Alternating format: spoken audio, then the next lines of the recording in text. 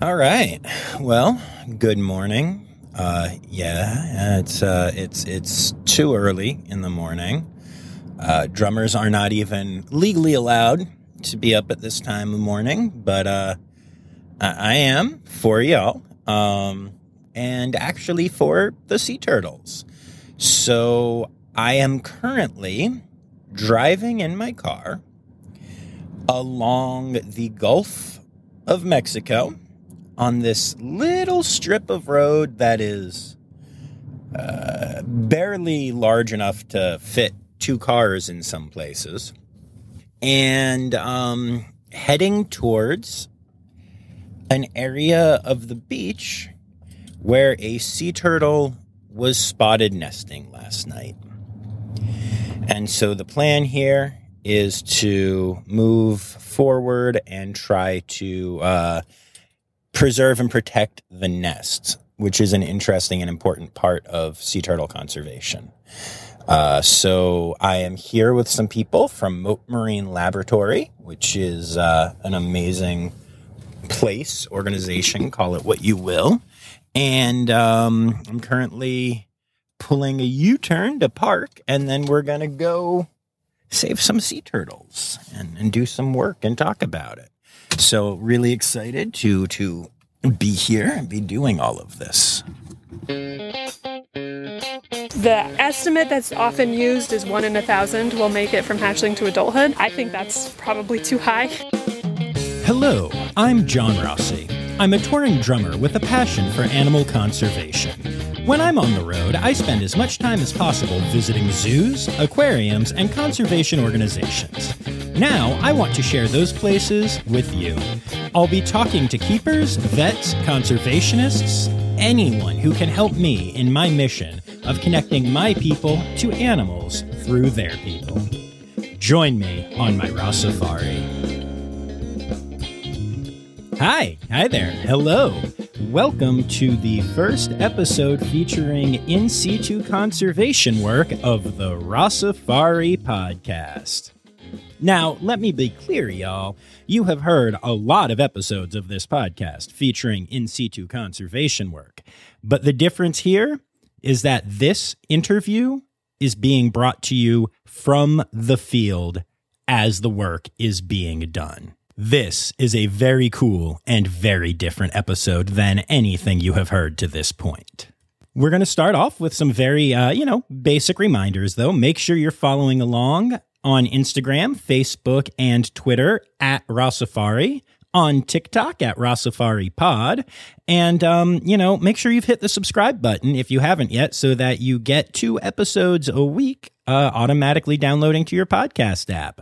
Beyond that, you can always go to patreon.com/Rossafari to get some cool perks by supporting the pod financially. And don't forget, Rossafari.com is out there. There's actually going to be a pretty cool refresh coming soon with some new exciting things y'all might be interested in, but I'm going to wait to announce that. And hey, last but not least, a friendly reminder, it's been a minute. If you could go, especially if you're doing iTunes or the Apple Podcast app to listen to this, and give me a 5-star rating, it really helps. And if you could take a couple seconds and write a review, it helps even more. I only recently found out that, I'm in the United States, and I can only see the ratings and reviews, even though it's my podcast, from the States. I found out that I have reviews and ratings in Australia recently, and I'm guessing that I do in other countries too, but I can't see them. Regardless of whether I can see them or not, though, it really helps people in whatever country you're in find the podcast if you take the time to do that. It is a great way to support me and my mission that takes very little time and costs you nothing. So if you would consider doing that, I would super appreciate it. And hey, if you're in a country and you have done ratings or reviews or have seen my ratings and reviews, take a screenshot and message it to me, rossafaripod@gmail.com, or just, DM me on any of the aforementioned social medias. I'm really excited to know that there are more of those things out there than I realized. Thank you. Okay, so today's episode is coming to you from Mote Marine Lab. Well, It's not, though. That's a lie.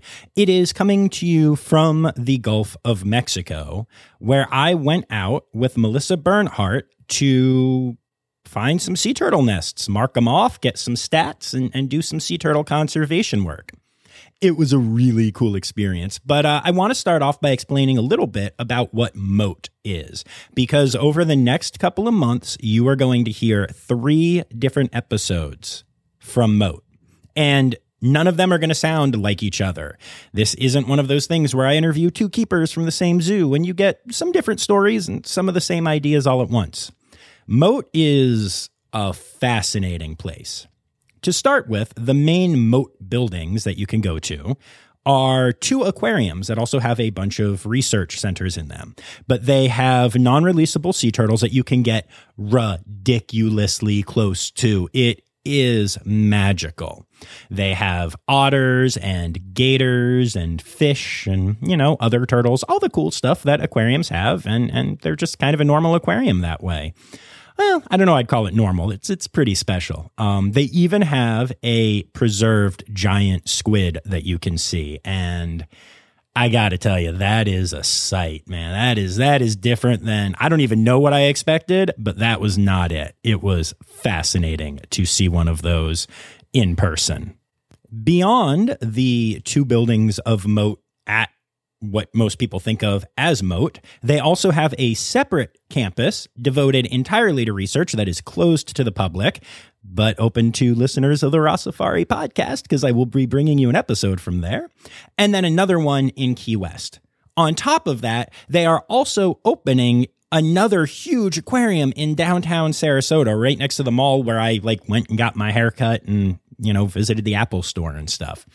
This is an amazing organization that is so heavily involved in marine research, in helping stem problems with the red tide and with climate change and with sea turtle recovery. And it's just all this amazing stuff. Plus it's an aquarium.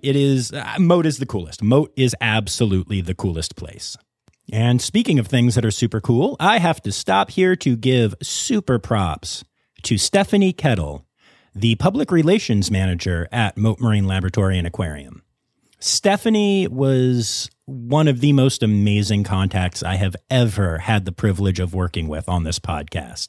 She not only set me up with this incredible in situ interview, but also with 2 other really amazing ones that I'll be bringing you down the road a little bit.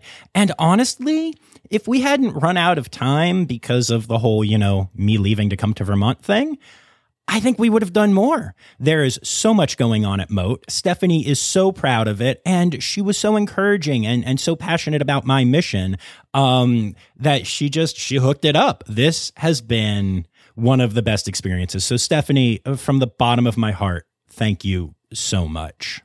But Stephanie is not who you will be hearing from today. You will be hearing from Melissa Bernhardt, who is a sea turtle senior biologist and conservation manager at Mote. She's the one that actually, did all the work in the field while I asked questions and danced around excitedly, because I get really excited during this episode.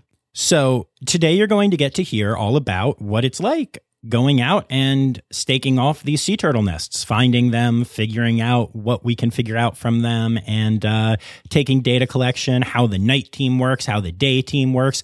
The manpower that goes into this is astonishing. I am so excited to bring all of this to you. And as many of you know, sea turtles are the OG species that I loved and one of my big 4 still. So you can just imagine how it felt to actually be out there on the shores of the Gulf of Mexico with someone actively working to save the species. It was magical. The whole interview takes place using my little mini recorder. You're going to hear the Gulf. You're going to hear, some variations of sound as Melissa's working and I'm hopping around. But it's just cool. To you, I really hope that it feels like you are there with me, because being there was amazing. So I'm going to drop in a quick ad here, and then we'll get to the interview. Today's episode is brought to you by Daydreamers Studios. Do you have stories and expertise to share with the world? Have you ever thought about starting your own podcasts? There's no better time to start than now with the help of a trusted production partner. Daydreamer Studios is a full-service production company that takes all the stress off your plate. You can focus on creating engaging content while they focus on recording, editing, audio engineering, hosting, and publishing on 22 platforms. Log into the advanced remote system with one click, and the Daydreamer team will be on the other end, ready for you to record everything you have to say. Owned and operated by Daydreamer Network, Daydreamer Studios continues on the company's mission to empower storytellers of all kinds by making podcasting accessible to all.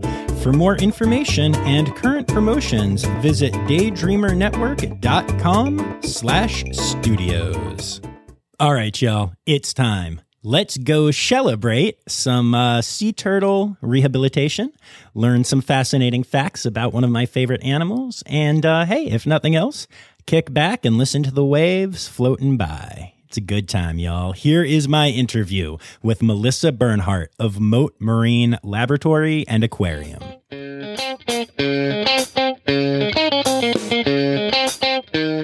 All right, so where are we right now? We are on Casey Key, which is an island in Sarasota County and on the Gulf Coast of Florida. And what are we doing here?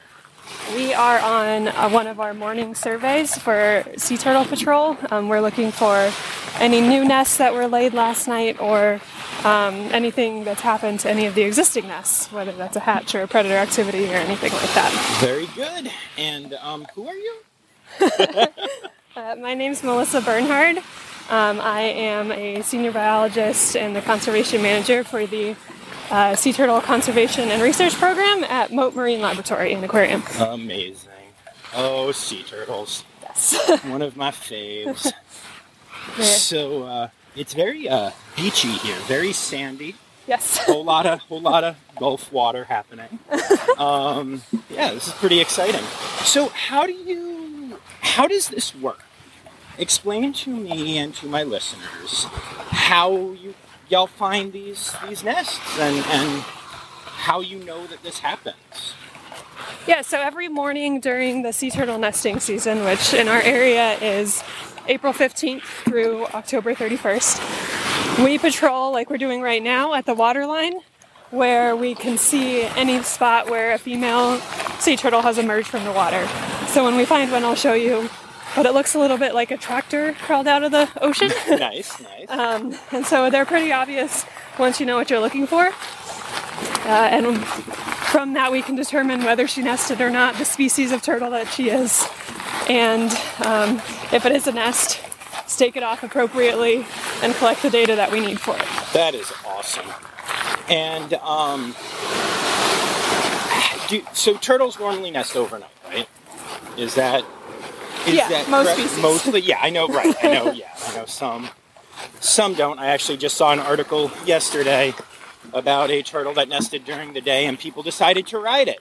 Oh no. I don't like people. I like some people, but yeah. Yeah, that's a no-no. Yeah, no. So yeah. Quick hint to my listeners: if you see a sea turtle nesting on the beach, don't ride it. Feel like I don't really have to say that to any of you, but just in case, leave the nesting sea turtle alone. And so, why is it so important to do this?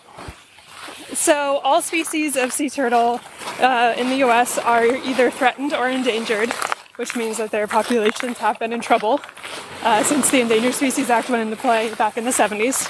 So we are part of the conservation efforts to protect those species by protecting their nests and collecting data on how many are nesting and how successful those nests are to try to assess how the populations are recovering, if they're still in decline, that sort of thing. Makes sense. And let's talk a little bit about the basics of sea turtle nesting and kind of the numbers and how all of this works, if possible. Not like exact numbers, but like, does a sea turtle nest 12 times a year? Does it do it once? Do they lay an egg? Do they lay a lot of eggs? Like very generally, but how does that work? Yeah, so for loggerhead sea turtles, which are the species we primarily have nesting here, They don't nest every single year. A female turtle will take a year or two off in between each nesting season that she participates in, and she will lay between 3 and 7-ish nests that season. So, and each nest has about 100 eggs on average.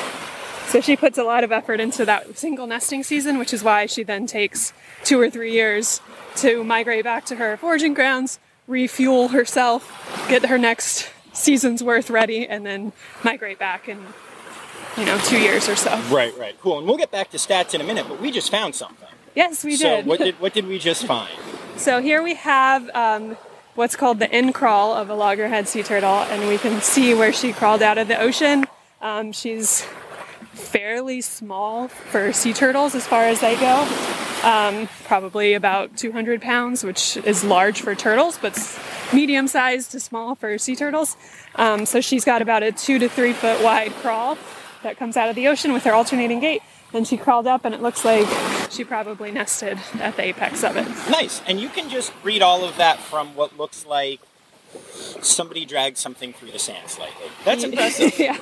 We get a lot of calls about, you missed a nest and it's just a cooler drag. So yes, they do look similar to cooler drags and chair drags, but they do leave very distinct flipper patterns. No, yeah, they do. It's really cool to see that. That's so cool.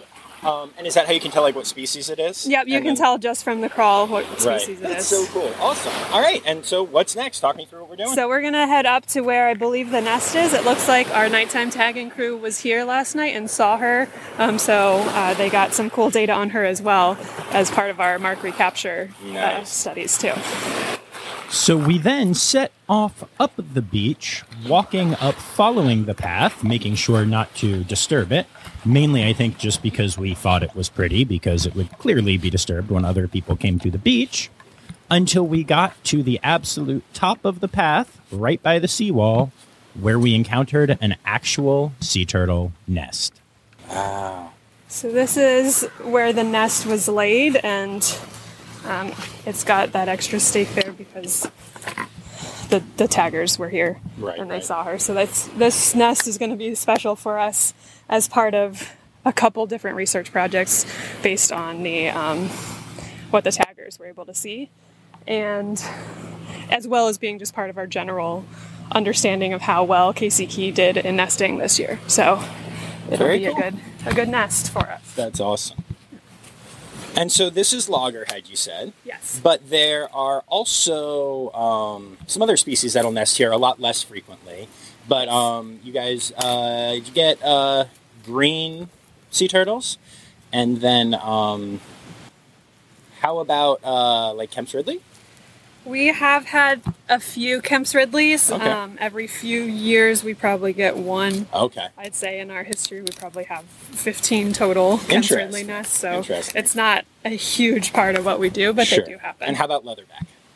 We have had some leatherback nests, and again, I think total we've had 5. Okay. And it was in two separate years. So wow. Interesting. And none of them have hatched, so we're not hugely important on the leatherback nesting scene. Gotcha.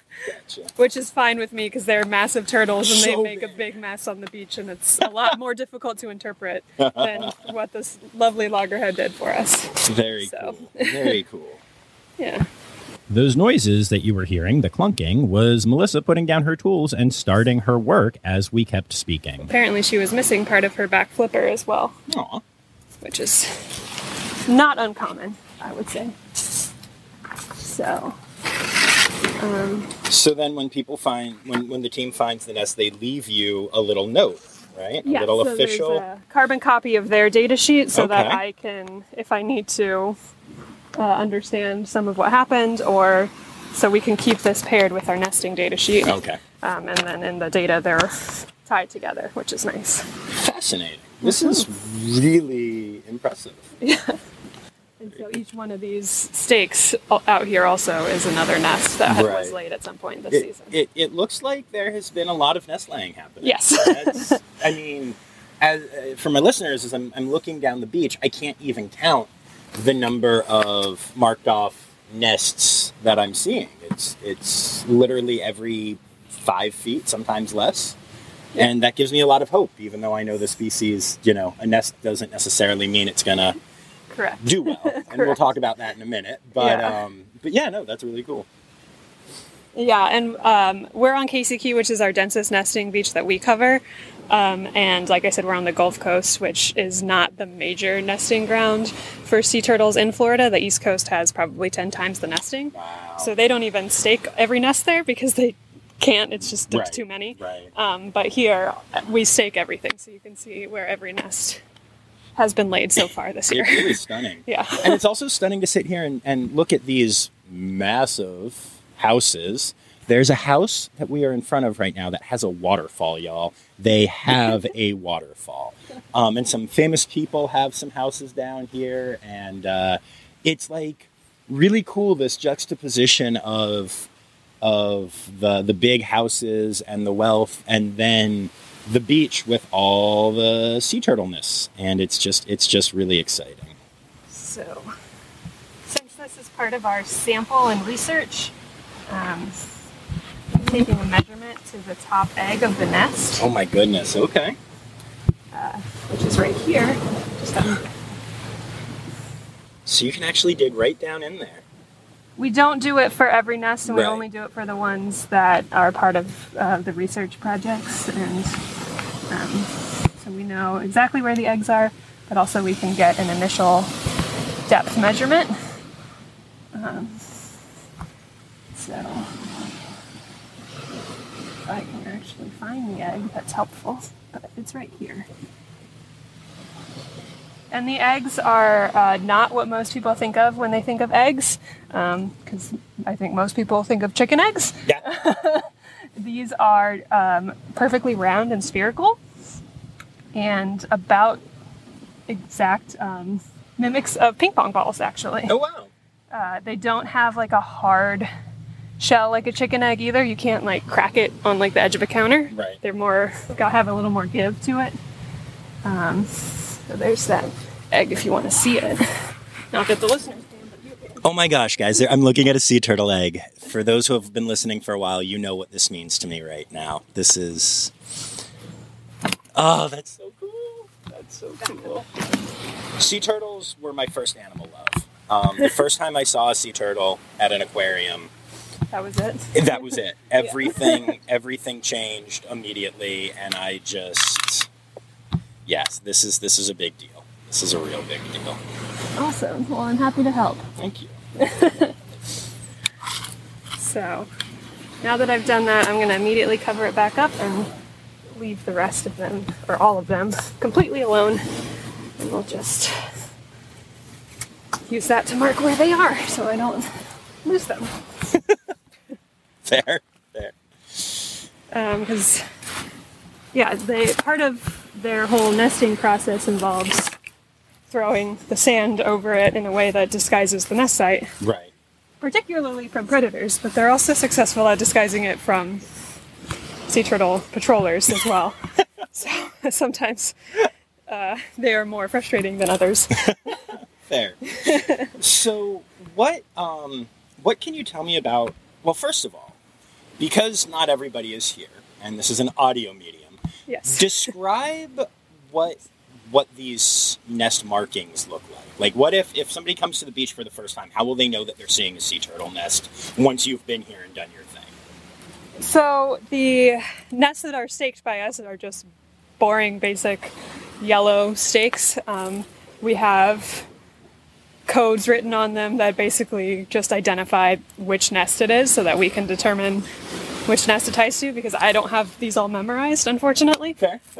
So we've got the nest code ID on the stake, so if something happens, we can go into the database and say, this nest had a hatch, or this nest had a raccoon dig into it, or this nest washed out during the hurricane, or whatever it is. So that's most of it. Then we tie the stakes together with a bright pink flagging tape. So they just look like yellow toothpicks with pink dental floss between them. Yeah, that's a good description. Yeah, and really all of this is built on community participation and willingness to be a part of this, because sea turtles can have misdirection happen from normal light sources that we use, electric light. And basically what that means is they will, when they hatch, or even sometimes when they're nesting, they can be distracted by lights and not go to the right place, especially the hatchlings might end up not going to the ocean, which is kind of important for sea turtles.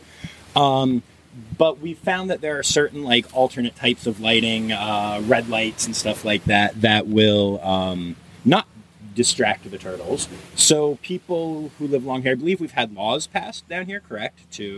Yes, we have ordinances. Ordinances, okay. So that all of the outdoor lighting down here is sea turtle friendly, or is supposed to be.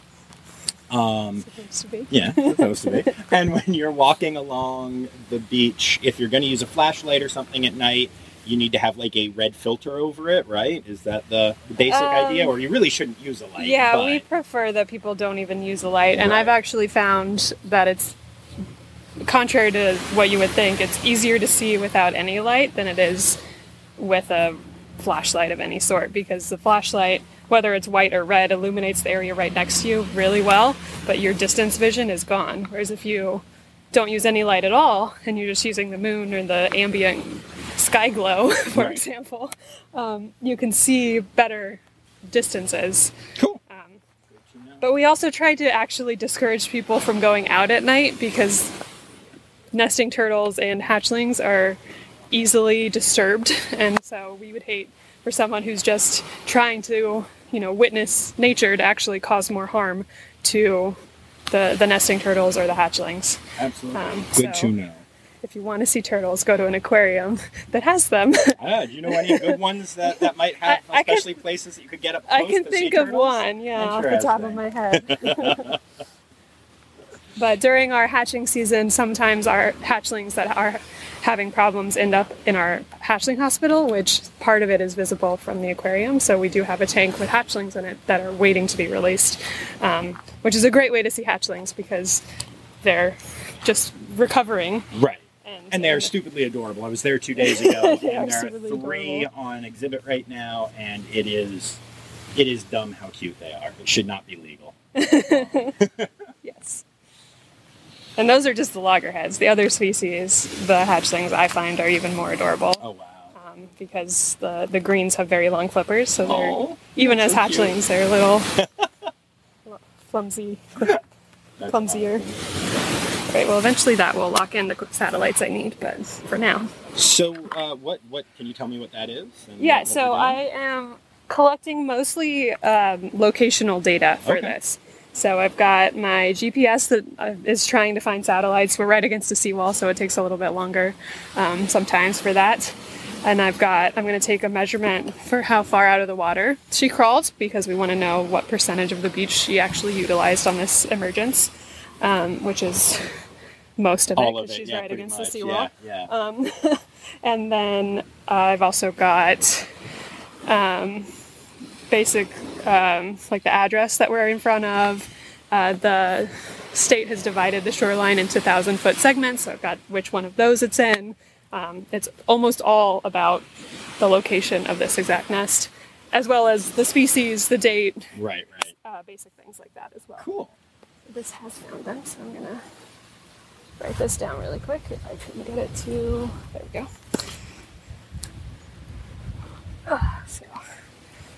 But aside from the data sheet, all that's left is really staking it off, and then that's a nest. That's amazing. And then we do however many more. So, what can you tell me about, like, so we said there will be hundreds of eggs, and yet sea turtles are incredibly endangered. And assuming that, like, this is somebody's first time hearing this, that might sound a little confusing. How is that possible if there are nests as far as the eyes can see and hundreds of turtle eggs in each? I would estimate that there are 20,000 sea turtle eggs on this beach that I can see right now. Not the eggs, but, from marked off and stuff. So how are they so endangered? What can you tell me about that whole thing and turtle mortality? Yeah, sea turtles take the ecological philosophy of just put as many out and see what happens, hope for the best. Which is an option. It's not what humans do. Can you imagine? But so what they do is, like I said, they'll lay, let's say on average, 500 nests in a season, because we'll pick 5 nests for a year and 100 eggs in each of those nests. The mortality of those eggs is not great. The estimate that's often used is 1 in 1,000 will make it from hatchling to adulthood. I think that's probably too high. Wow. There's just a ton of obstacles for them. The eggs themselves are apparently very delicious for raccoons and armadillos and coyotes. We have a lot of predator problems here, and there are other predators we don't have here, thankfully, but that do also enjoy turtle eggs in other parts of the world. Feral hogs, foxes, etc. Pretty much anything that will eat an egg will eat an egg. Right. And then the hatchlings are the size of about the palm of your hand. So almost anything that can eat something that small will eat something that small. So once they get into the ocean, there are birds, there are fish, there are sharks, there are who knows what that will eat them. And they're small and trying to swim and navigate in the giant ocean as well. And then there are the human-involved problems as well. So artificial lighting is actually a big one that people don't really think about, but you were talking about it earlier with the lights, and as hatchlings, they crawl out of the nest, and the first thing that their body knows to do is to navigate towards the ocean or towards the area that is the brightest horizon around them, or away from the darkest horizon, whichever way you want to think about it. And on a natural beach, even if there's no moon, the dune is darker than the ocean. The ocean is shimmery and reflective, and that's what draws them to them. So that's the problem with artificial lighting. Draws them to the condo, to the pool, to the street light, wherever it is, where they can more easily be found by predators, where they can fall into their own peril, where they just exhaust themselves without making it to the ocean. So there's a lot of hatchling mortality on that side of things too.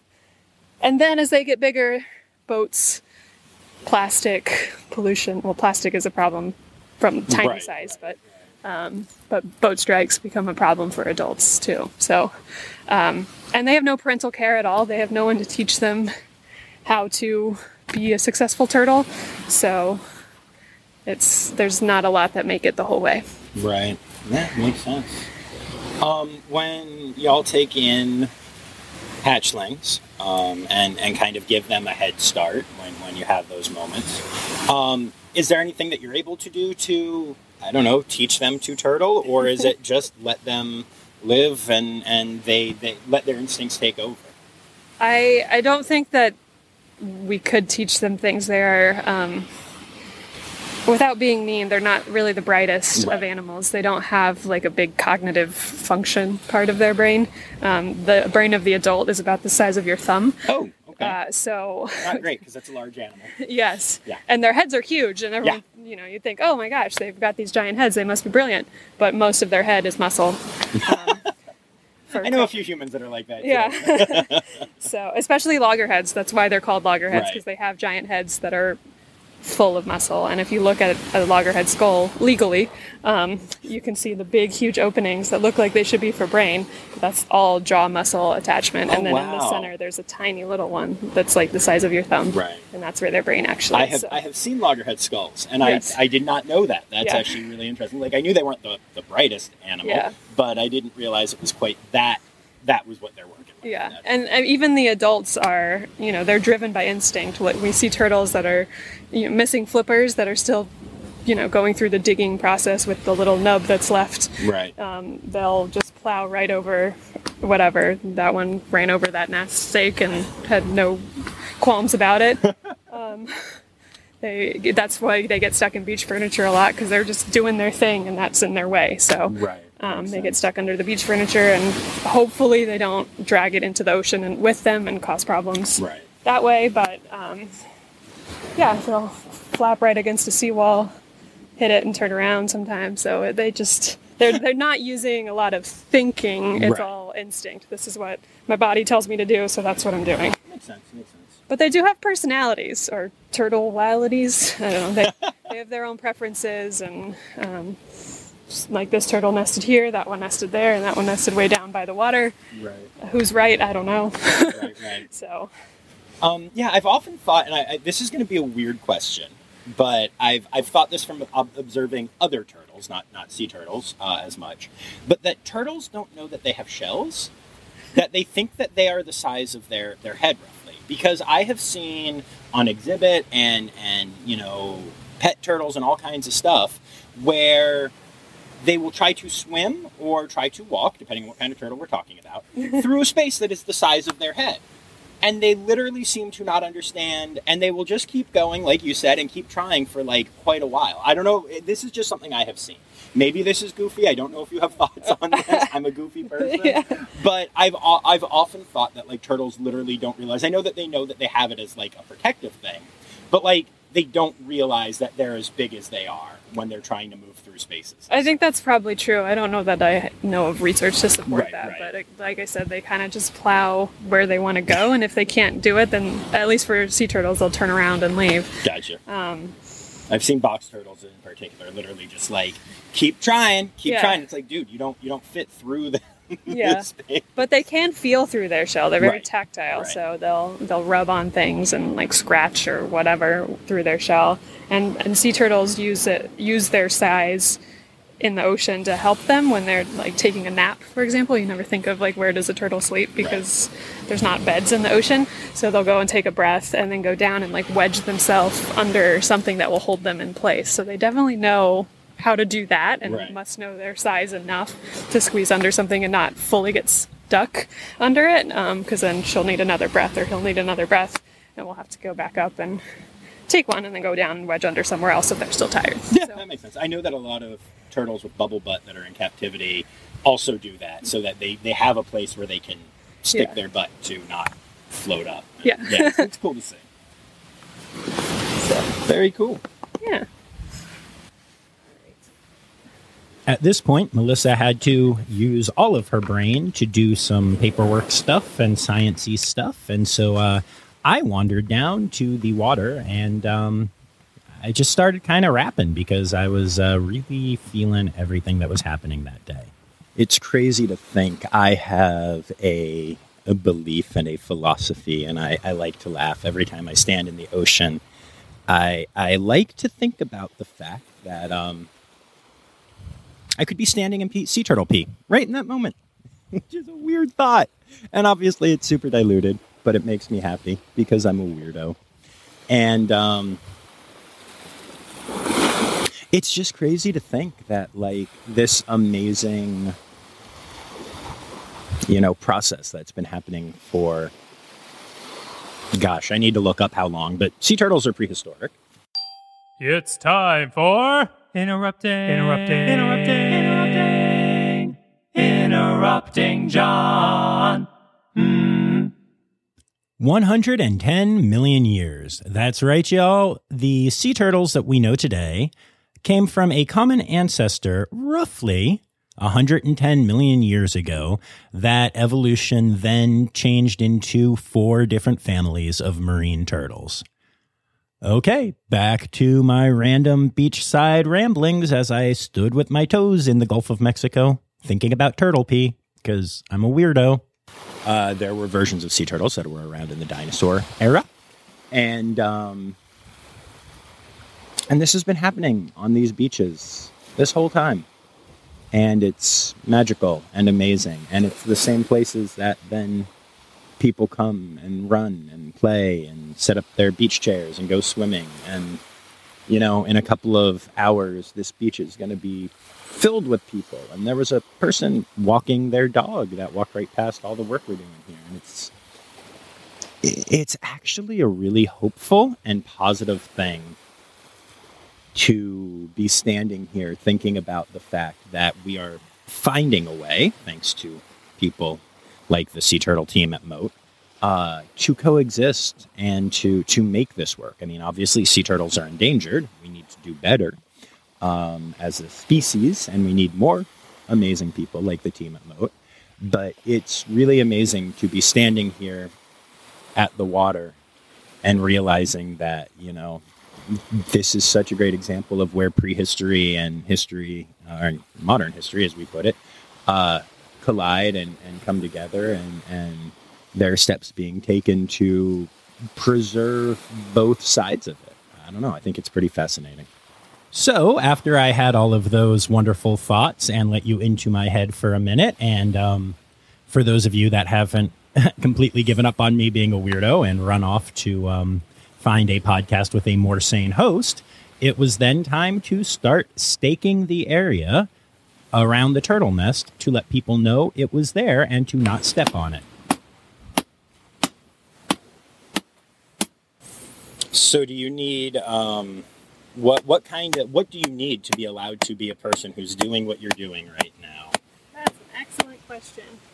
I am permitted through the state of Florida and hold a permit from Florida Fish and Wildlife Conservation Commission. In order to get a permit, you have to have years of experience and pass a test and all sorts of things. We have a lot of requirements under the permit for how things are done, why things are done, which things are not allowed to be done, etc. So, and then at the end of the season, all the data collected under that permit has to get submitted to them. Okay. Basically proof of following directions. Right. Makes sense. And then they can use those data as well to do the statewide assessment of sea turtles, because we only have this little area and turtles cover much more than 35 miles in their lifetime, even as adults. So they can look at it at a much bigger scale, which is better for understanding the recovery of the species, or the lack of, depending on what's happening. So, but yes, permits are essential. Very cool. And so let's say that you're a person who's out walking the beach at night or early morning or just living your life. Mm-hmm. And, well, first of all, let's say that you see, we're going to go through 3 scenarios here. Let's say that you see, like you said, a cooler trail with flipper markings. What do you do? Who do you let know? How do you know? What can you do to help? So we survey every morning of the nesting season, every square inch of beach that we cover. So we usually can find it. Right. And we don't rely on public notification. However, they're welcome to let us know, especially if they see one and it's later in the day and it hasn't been dealt with yet. We may just be really busy and not have gotten to it, but they can always tell us and we can figure it out from there, because sometimes things do get missed. I mean, it's a lot to do. And oh, yeah. No. Some of them are a lot less obvious than this. There are some areas where the sand is really hard, so they don't push into it as much, it's just little scratchings. So yeah, they can always call us and let us know, and we'll figure out if we've already taken care of it or not. I think that's what you asked. Yeah. Cool. Perfect. No, perfect. And then, scenario number 2, again, I know we don't want to encourage people to be out looking or out on the beach, but we also know that people will go for nighttime walks. It's a thing. Yep. So step number 1, no cell phone light, no cell phone, nothing, stay off the dang thing. But beyond that, again, let's say that you're there and you see a sea turtle and you decide not to ride it because you're not a horrible human being. What should you do in that situation? Stay behind her. They can see better than you probably can, but their vision isn't great. But they can see movement and light, especially if it's an unfamiliar one to them. It can startle them, which can cause the female to abandon her nesting attempt, which is called a false crawl or a non-nesting emergence. It does happen for other reasons as well. It's not just because people were out there, but it can be increased if people are around. So if you see a nesting turtle, stay still, quiet, no lights, even red ones, turn off any light that you have, and stay behind her where you can't see you in her peripheral. She'll crawl up if she nests. That's awesome. You can watch it peacefully from a distance, quietly. Let her crawl away normally. Don't ride her. All of the above. And then again, we'll be out there in the morning, or someone, right, wherever you happen to be, will be out there in the morning, and we'll probably document it the way that they do it. Cool. And then number 3, what do you do if you see hatchlings, other than squeal and delight? It's kind of the same thing. Hatchlings are also covered under the Endangered Species Act. Believe it or not, they are part of the same species, so they're also protected. So it's just as illegal to harass and interfere with hatchlings as it is a nesting female. It's a lot harder to ride a hatchling, so that doesn't happen as often. But a lot of people will pick them up thinking they're doing the right thing, taking them to the water. As long as the beach is dark, they should be able to find the water on their own naturally. If you're out there and you see them going the wrong direction, the best thing to do is call, if you're in the state of Florida, call the Fish and Wildlife. They have a hotline for wildlife alert, and they should be able to instruct you what to do, but you should not just go gathering hatchlings on your own whim. Right. Because again, that's just as illegal as riding a sea turtle down the beach. And I think that's really important to say it that way, because I don't think most people that would do that are doing it to be bad. Right. I think they're trying to be helpful. I think, 15-year-old John would pick up every baby sea turtle and try to put it in the water because I think I was doing a good job, Right. And so it is kind of, I feel like humans sometimes have a bit of a savior thing, Yeah. and but just leave them alone. Call the authorities if you see something, like you said, if they're going the wrong way or something. And I would say, especially in the United States, at least, I said that very southern, in the U.S., that most of the harassments of sea turtles are people trying to do the right thing and not realizing they're doing the wrong thing. Right.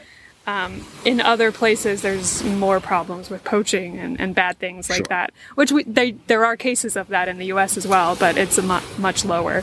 But I think a lot of people think they're doing the right thing and can actually cause more harm to them, and so that's why it's best to call someone who has a permit, or someone or the people who issue the permit is at best, and they will determine what action is best for what situation you're going Right. on, and if they at that point decide to tell you what to do, then they might do that. But I wouldn't take it upon yourself to try anything without, for any species that's Right. Yeah, we're not just talking turtles. yeah. But most of the situations that we have locally of things that go wrong are people trying to do the right thing that don't have the education to realize they're doing the wrong thing. Right. Makes sense. And then last question that I have for you about all of this, if I may, is just flit it out of my brain. I love when that happens. It's all good. This is why we edit the podcast. 25 to 30 years. No, is that not your question? 25 to 30 years to you too. What? I don't That's how long it takes a hatchling to become a mature adult. No, No, yeah, okay. yeah. It's a common question. So. That makes sense. No, good one. And I Yeah. remembered the question that I had. Perfect. So, how do you determine, or who determines, when you, and again, when I say you, I am speaking very specifically you, Me. Moat, the places that are allowed to do this, cannot stress that enough, take in a turtle, especially a juvenile, a baby. How do you have hatchlings at Moat right now? So most of the ones that we bring to Moat are some of them are from those excavations that I was telling you about, Right. where they were still in the nest and they have an injury. If their flipper was wrapped in roots, for example, they don't quite have the mobility yet. Or a predator has gotten into them right before they were going to hatch, where they're actually, full hatchlings, not eggs still, and has caused some damage. Or most common is probably from the disorientations, from the artificial lights telling them to go the wrong direction. Hatchling ends up in swimming pool. At that point, the hatchling has gone through what's called its swim frenzy, which is the first 72-ish hours. Once it gets into the ocean, it just swims constantly to get out to the weed line as quickly as it can. And so once it's gone through that, you can't release it on the beach because it won't swim. Gotcha, makes sense. It will right. kind of do more floaty things. So the ones that are in the tank at Moat have gone through that swim frenzy, and they're there floating around in They're the very tank. floaty, Yeah, and so they get released out offshore, so Right. they don't have to swim where they won't swim. Awesome. So Yeah, that makes a lot of sense. that's probably what most of them are from. Cool. It's time now, don't you know? We've come to the end of the show. But there's one tale left to go. You're gonna laugh and say, oh no. It's time for the Ross Safari poop story. I don't have turtle poop stories, Poop story. but we, at the end of Nest's lives, the ones that are part of our research or sample groups, we do what's called an excavation where we inventory the nest contents.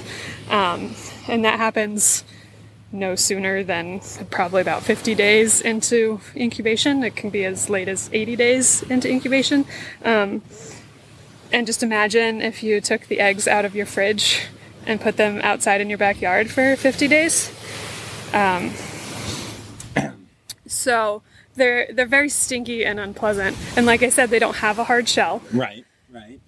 So it's just kind of a leathery membrane almost. Oh, okay. So if you push it, it will pop. And if you're pulling these rotten eggs out of the nest to count them, there are multiple times where my finger has gone through a few eggs. Oh. Just by the motion of digging them out of the Right, ground right. as part of the permitted excavation, I Right, should say. Yeah, and the hatchlings themselves, we find live ones in the nest sometimes, and they're head first in dead, rotten eggs sometimes, and flippers into their dead brethren. So, especially after a hurricane comes by during hatching season too, if there are a bunch of hatchlings that were ready to hatch and the hurricane washes over them and they all drown in the nest before they get out, which happens sometimes, then you get all of that. So Lovely. not poop, but No, but very gross. It but fits I would the story. argue grosser than Yeah. than turtle poop. All right. Well, thank you very much for Yeah. talking me through this and letting me come out here. This has been really thrilling. Awesome.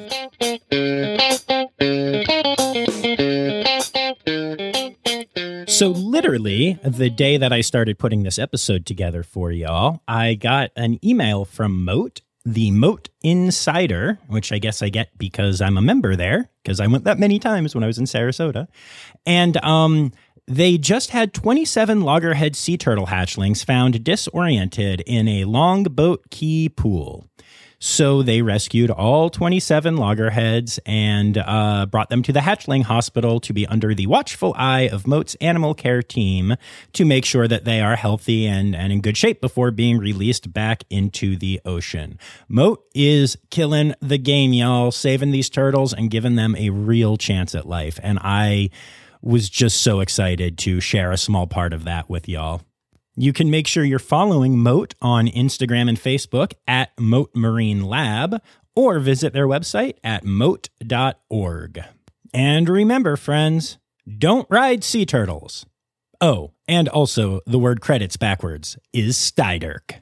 The Ross Safari podcast is produced, hosted, and engineered by John Rossi. Editing and fact-checking by John and Dr. Zoe Vesley Gross. Our theme song is Sevens by Nathan Burke, performed by Nathan and John. Interrupting John theme and additional voices by Taylor Isaac Gray. You can reach John directly on Instagram and Facebook at Ross Safari or by email at rosssafaripod@gmail.com. Ross Safari is part of the Daydreamer Media Network. Now, stop listening to me and go visit a zoo.